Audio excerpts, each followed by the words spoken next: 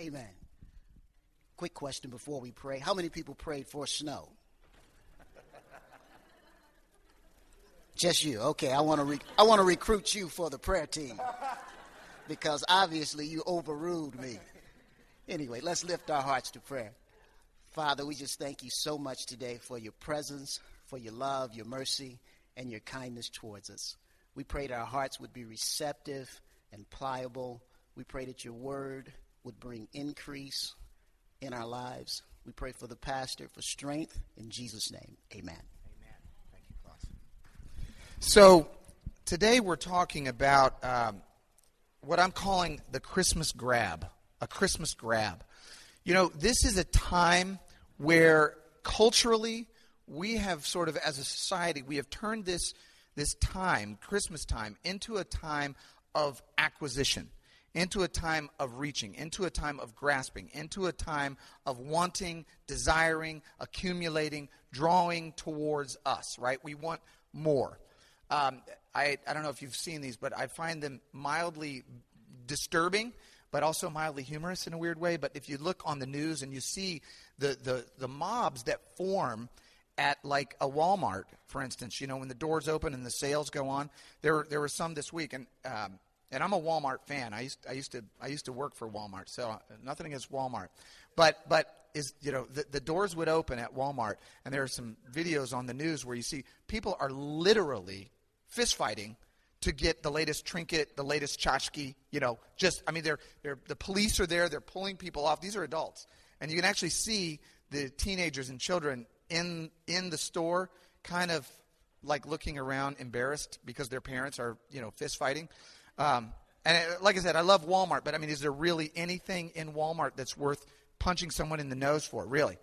When I was a teenager, I worked for Sam's Club out in St. Charles. I was 16, and it was Christmas time, and I was a cart boy, and then I was a box boy, and then I was a cash register person, and then on up the chain.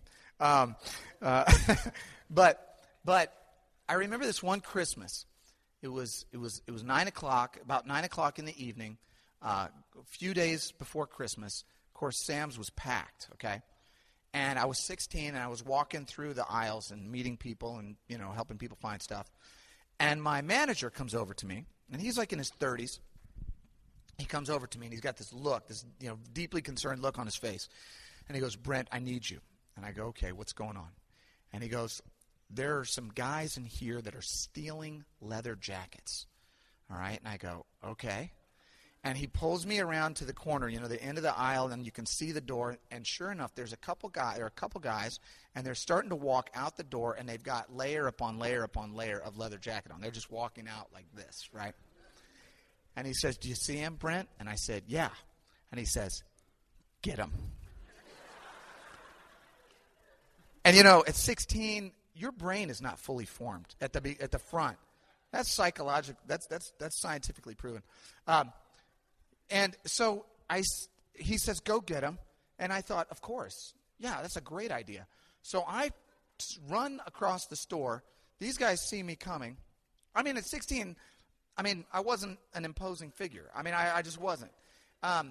They run. So it's 9 o'clock at night. We're at Sam's. 2 full-grown, 40-year-old adult men being chased by a 16-year-old kid with a Sam's Club T-shirt on and a little Sam's Spirit Award button, you know, pinned to my chest. I chased these guys. We run across the parking lot. Then there's some buildings there. We ran past the buildings. Then the guys kind of split up, so I kind of went after one. This is ridiculous, but this is true. The guy goes kind of down a hill, and there's 8 lanes of traffic. Okay, there's a highway right there. This guy runs across 4 lanes of traffic, and I'm thinking, yep. And I run across 4 lanes of traffic right behind him.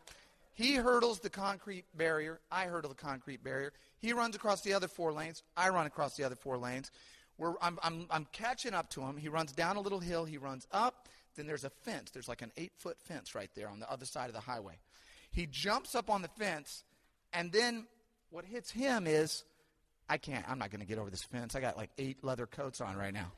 So he stops, turns around, faces me. Now, this was the first moment that I thought, what should I do when I catch him? So he's standing there looking at me, and I'm standing there looking at him. And we both kind of thought, this is really awkward, isn't it? And then he just turned and started walking up the highway. And so then I just turned and started walking up the highway behind him, about 10 paces. Not a word was spoken between us. There was almost a look between us like, I know, dude, this is like crazy. We shouldn't, I wish we were both somewhere else, right? We walk up the highway, and of course somebody called the police, so the police pulled over to the highway and they arrested him, and he got in trouble. It's a long story to say Christmas is a time where we just want more. We grasp. We reach out for more. We are always seeking more. And hopefully we're not stealing leather coats, okay? But in all of our hearts, I think we find that throughout life, but especially during Christmas, we sometimes feel a sense of discontentment. We feel a sense of longing. We feel a sense that the way things ought to be are not the way things are. And, as we get close to seeing our family and we get close to celebrating with friends, maybe we're thinking about our own life. And maybe we're thinking, the relationship that I'm in is not what I want it to be. The job that I'm in, maybe it's not what I had hoped that it would be. Maybe your friendships are strained. Maybe your relationship with your own kids are strained, or your colleagues, or you're in school and you're striving, thinking, what am I going to become? Where am I going to go? And so it's a lot of thought and a lot of emotions about me, about self, about how do I get what I want? How do I close the gap between the ideal and the reality, right? And so we have this sense of wanting more, wanting more, wanting more. And we've turned Christmas into a period of more. The question is, what did you get for Christmas, right? We don't go around saying, hey, what did you give for Christmas, right? It's about getting, right? We just keep striving and grasping and wanting more and more. I'm going to tell a story today about a character that's involved in the Christmas story. And this character is a fascinating character. He's an historical character because he is universally known to have sort of an insatiable, almost a bloodlust, a desire for more money, for more fame, for more power. He's regarded as a paranoid, ruthless, and callous dictator by nearly every historian that has examined him. We're going to study a man named Herod the Great. Here's a sketch of Herod the Great from an early bust that was made of him. We don't know exactly what he looks like, but he probably looked something like this. And then the History Channel did a movie called The Bible, and this is how they portrayed him. This is Herod. This is how I kind of see him too, actually.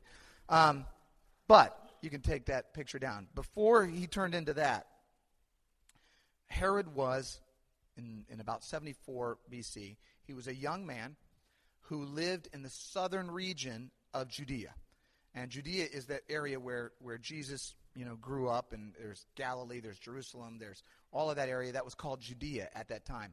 And Herod grew up in the southern region of Judea. His dad was an Idumean, and in the southern region of Judea, you can see a quick little map here. Towards the bottom, down south of the Dead Sea, right in that area where you see Beersheba, down in that area was an area called Idumea. And so Herod grew up. His dad was a prime minister of Idumea. And the king that governed this whole region back at that time was a part of what they called the Hasmonean dynasty. Now, I'm not going to get into the weeds on the history. I know some of you guys are history buffs. But it was for decades, that whole region was governed by a family called the Hasmoneans. And the Hasmoneans were a tribal group of warriors that had fought for the independence of Judea. They had fought to keep Judea independent from all these other encroaching armies, okay?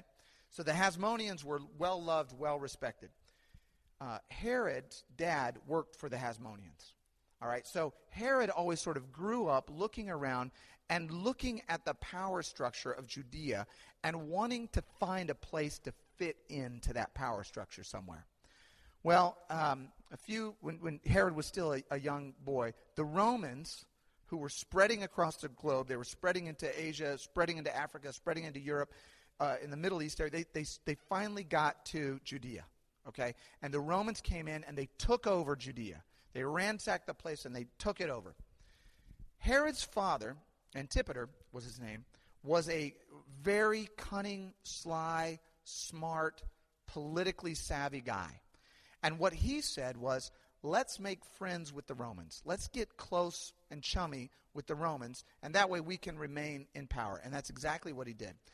He curried political favor with the Romans, and shortly after the Romans had invaded, he had advanced his son, Herod, to the title of governor of Galilee. So Herod, at the age of 25, became the governor of Galilee. Young man, born into nobility, given this status, given this role at a very young age. Well, shortly after he took on that role, the Hasmoneans tried to make a comeback and tried to push Rome out. Well, Herod knew that if he wanted to maintain his status as the leader of Galilee and wanted to maintain his power, maintain his title, maintain his position, he needed to go to Rome. So Herod, at 25 years old, gets on a boat, goes to Rome, talks to Mark Antony there in the Senate and convinces them, says, I'm your man in Judea. Basically, he's saying, let me be your political puppet because I will rule and I will make sure that you get your slice of the pie. So in a hugely important historical moment, the Roman Senate crowned Herod, and this is important, King of the Jews. That became his title. That's the title that he wanted. That's the title that was conferred upon him, not by God, not by dynasty, but by a foreign invading army. The Romans crowned Herod King of the Jews. And here's what happened. As soon as they crowned him King of the Jews, Herod marched up a hill that was right there in Rome and went into the temple of Jupiter and bowed down his knee and began to worship the Roman gods and pay homage to the Roman gods. Why is that important? Because Herod was asking to become the king of the Jews.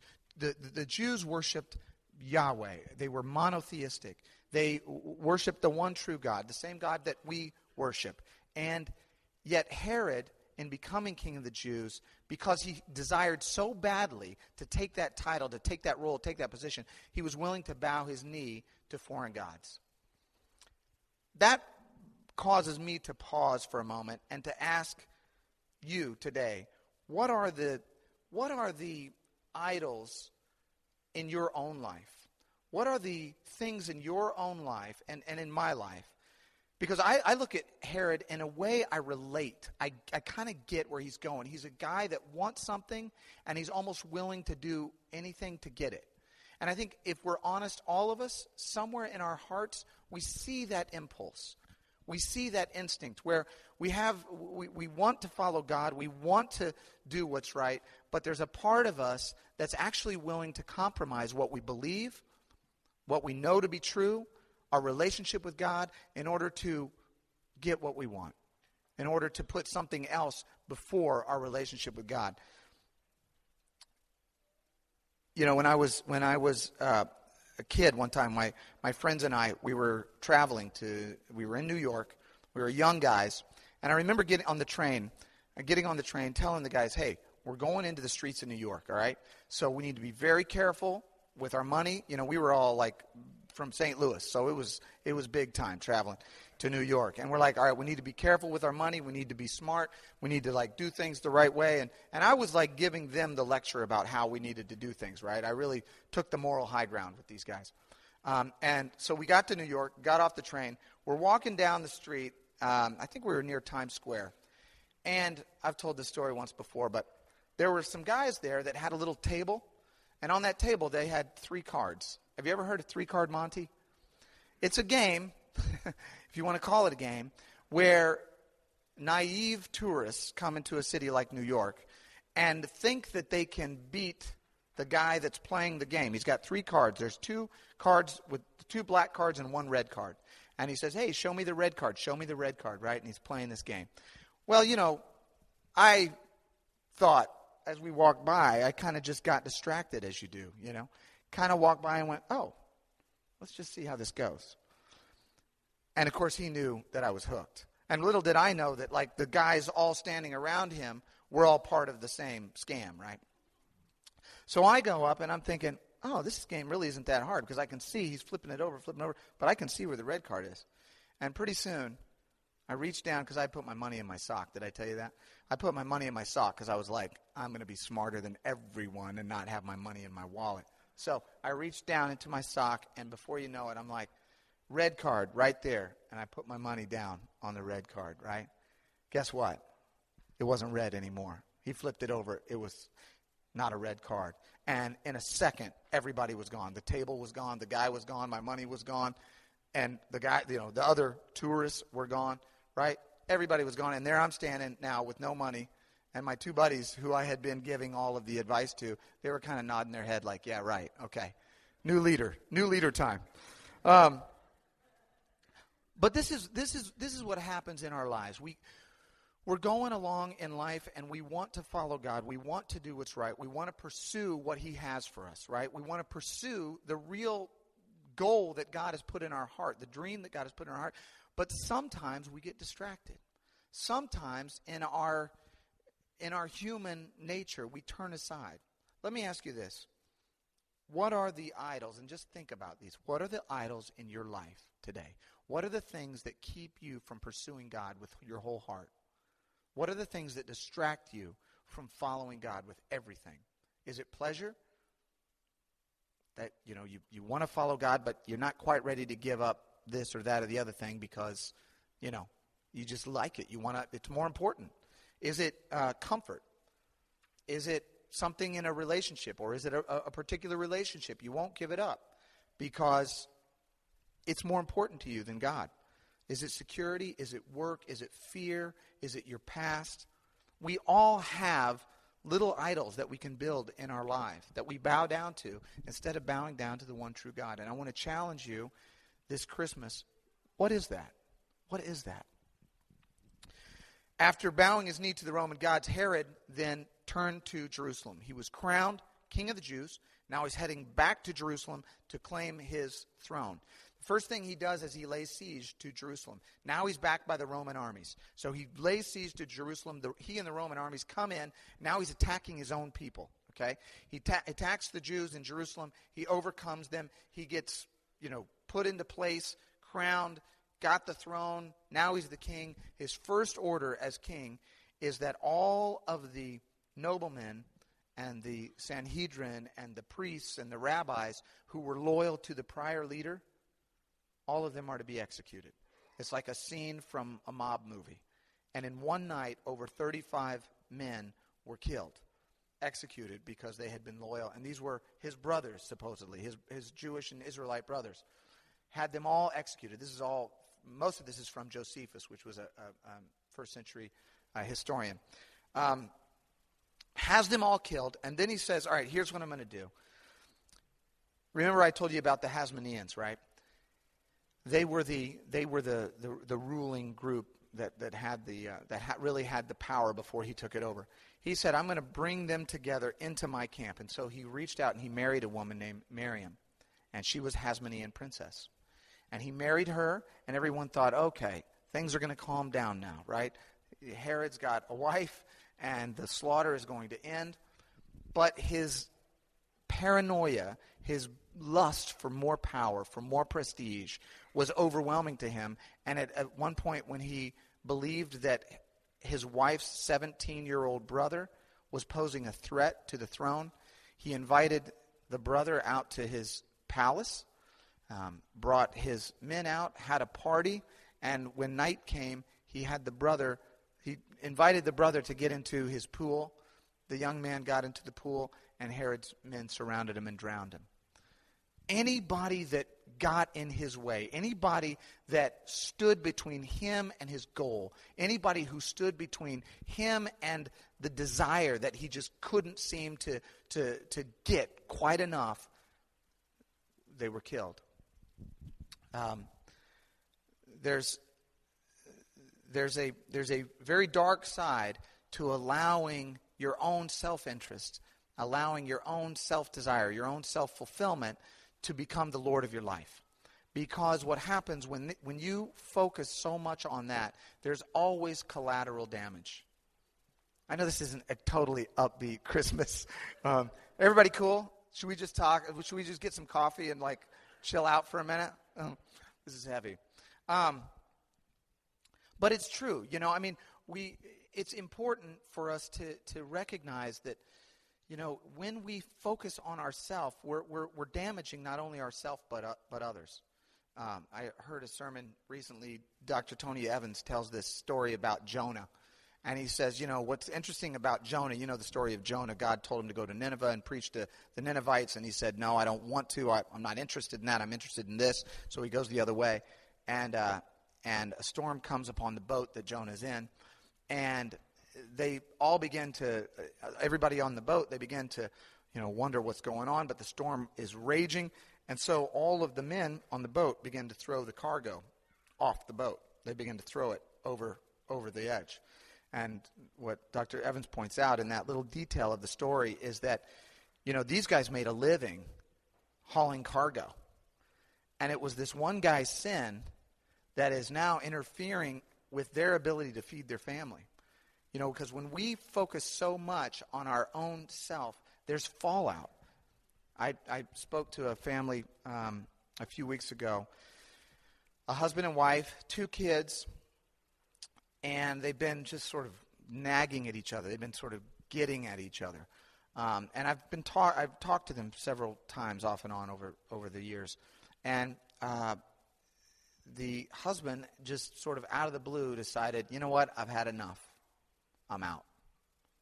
And in talking to them, I said, has there been any abuse? Has there been any infidelity? Has there been any, is there an addiction? Is there something going on that I don't know about? And the answer was, no, I'm just tired of it. I'm just tired of it, right? And, we'll see where it all goes. But the fallout of a decision like that is immense. There are kids involved. There's the wife involved who's going, what's happening? Anytime we focus, and that's an extreme example, but anytime we focus too closely, too intently upon our own desire, people get hurt. In Herod's case, not only did he ultimately kill his wife's brother, but he ended up, when he began to feel that she was a threat, he had her executed. He had her mother executed.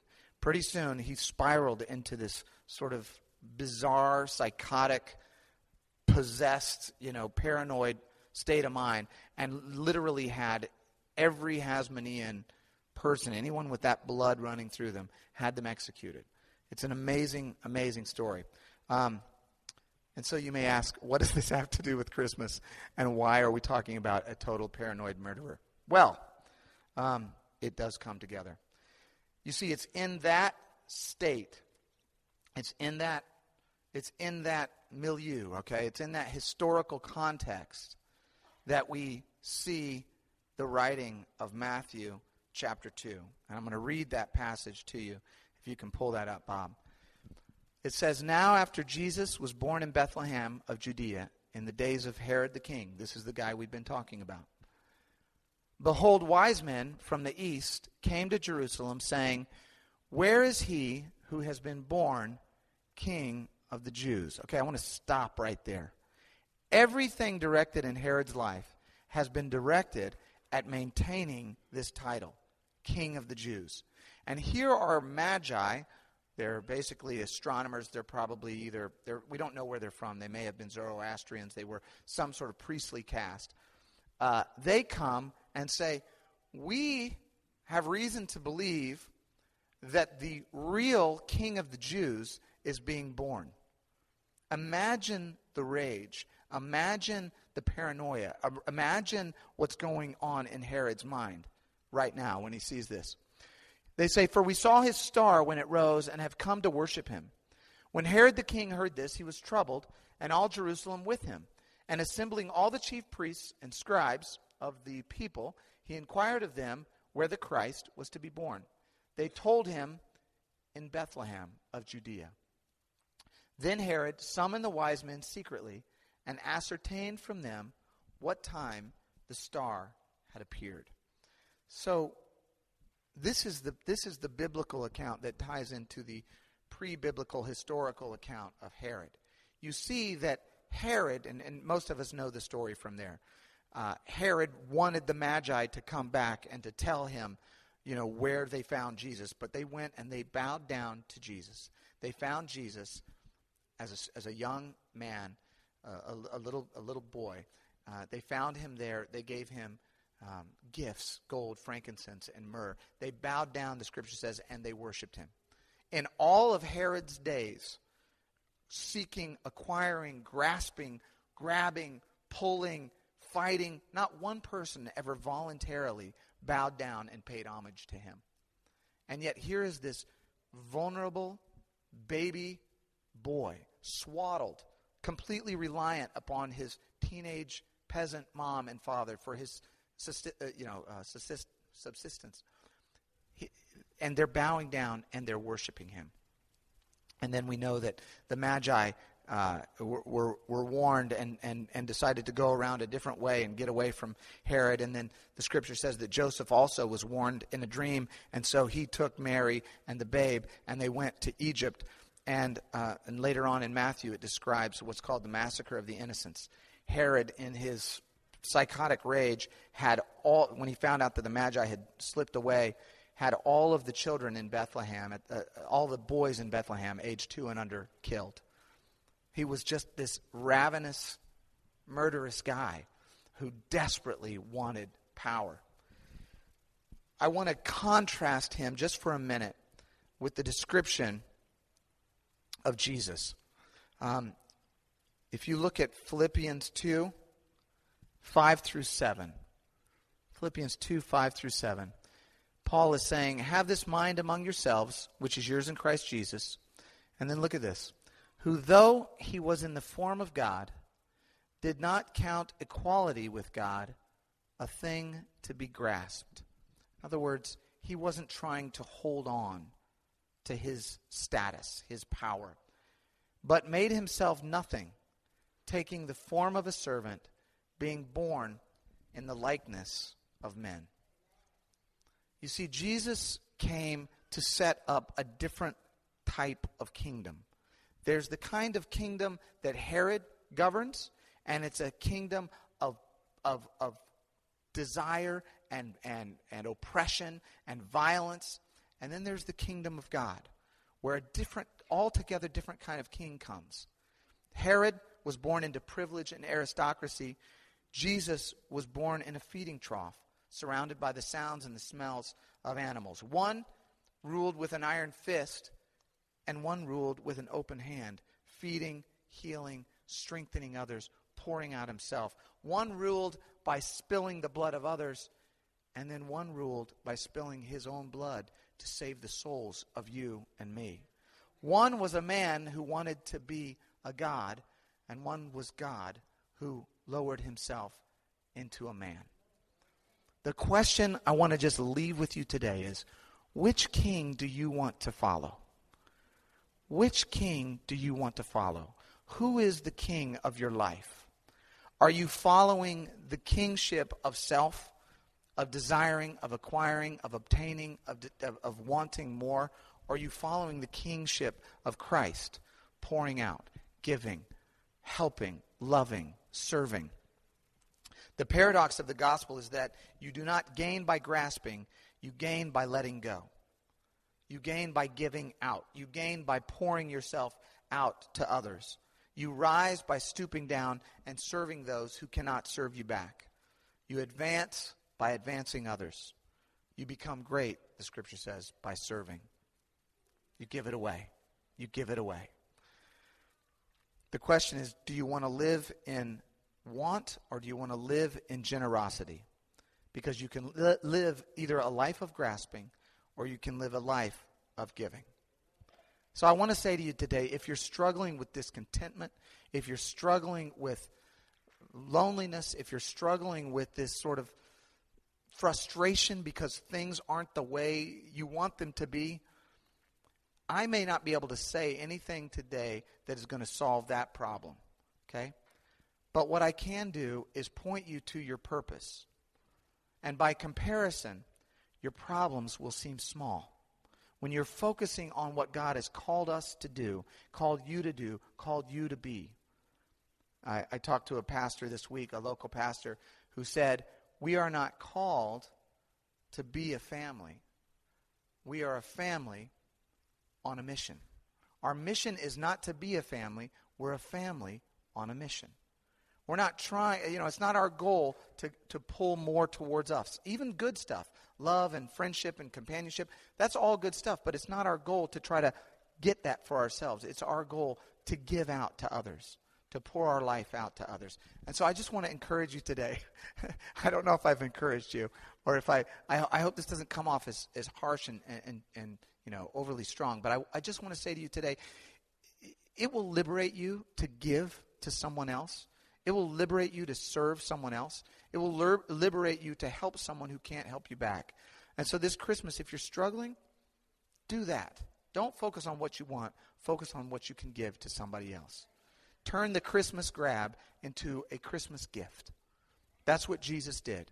He was not a king that grasped. He was a king that gave.